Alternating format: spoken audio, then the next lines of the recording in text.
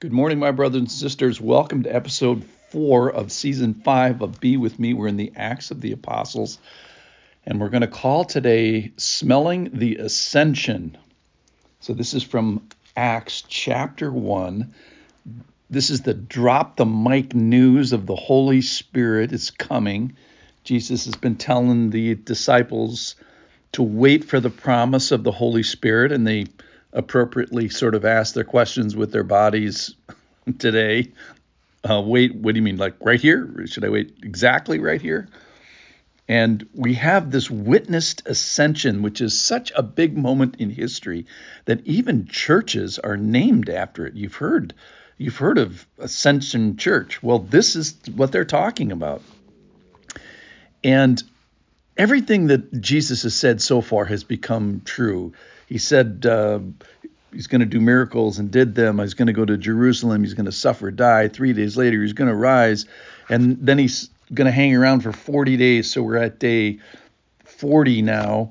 And we just have all these layers of authenticity of Jesus, his miracles, his character, his compassion. And we find out in the last couple days is that he's been promising the Holy Spirit, you're going to receive power. You're going to receive a person. The person comes with power, and he's going to come upon you, and other scriptures going to live with you. So here it is today. I'll start in verse 8.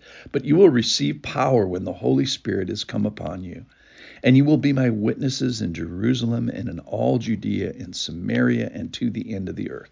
And then today's verses. And when he had said these things, as they were looking on, he was lifted up, and a cloud took him out of their sight.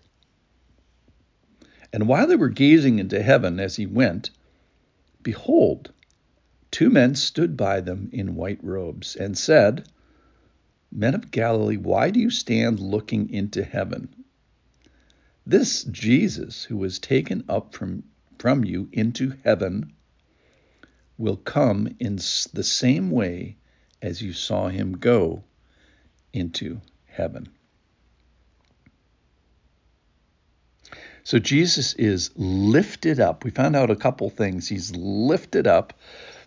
We find out that it's a cloudy day, and we find out that the disciples' sight failed them in the sense that he went out of their sight. Now, we can only see so far, and we can't see through clouds, so our body mechanisms failed to follow him all the way to heaven. Now, Jesus never stopped being, even though human eyes can't see through those clouds and through the distance. So we see that Jesus is lifted up. And we find that the disciples, in the meantime, while he was here, they saw Jesus, they touched Jesus. Remember Thomas? They heard him. Remember his teaching. And I'm going to say that they tasted and smelled as well, because Jesus tasted and cooked fish for them on the shores. So I'm getting to what is our resurrected body is going to be like. And what is heaven going to be like? How will I perceive heaven? And I think, based on this, I think we're going to see, I think we're going to touch, I think we're going to hear, I think we're going to smell, and I think we're going to taste. Now, we're going to have some sort of a preservation of our personalities, of souls, but our bodies will be changed in some sort of a way. So you got to love these disciples. They're gazing into heaven as Jesus goes and has gone. And it's like fireworks. It's like, when am I supposed to stop gazing at heaven? It's like when you go see the fireworks and they do the final, ta-da thing. Then you stand and you look at each other and say, is that it? Are we done here? Should we go to the car? Is it all over? And that's the moment when these 2 angels show up. And of course, angels show up. The guys in white robes. Angels are close. They're nearby. They're associated with Jesus.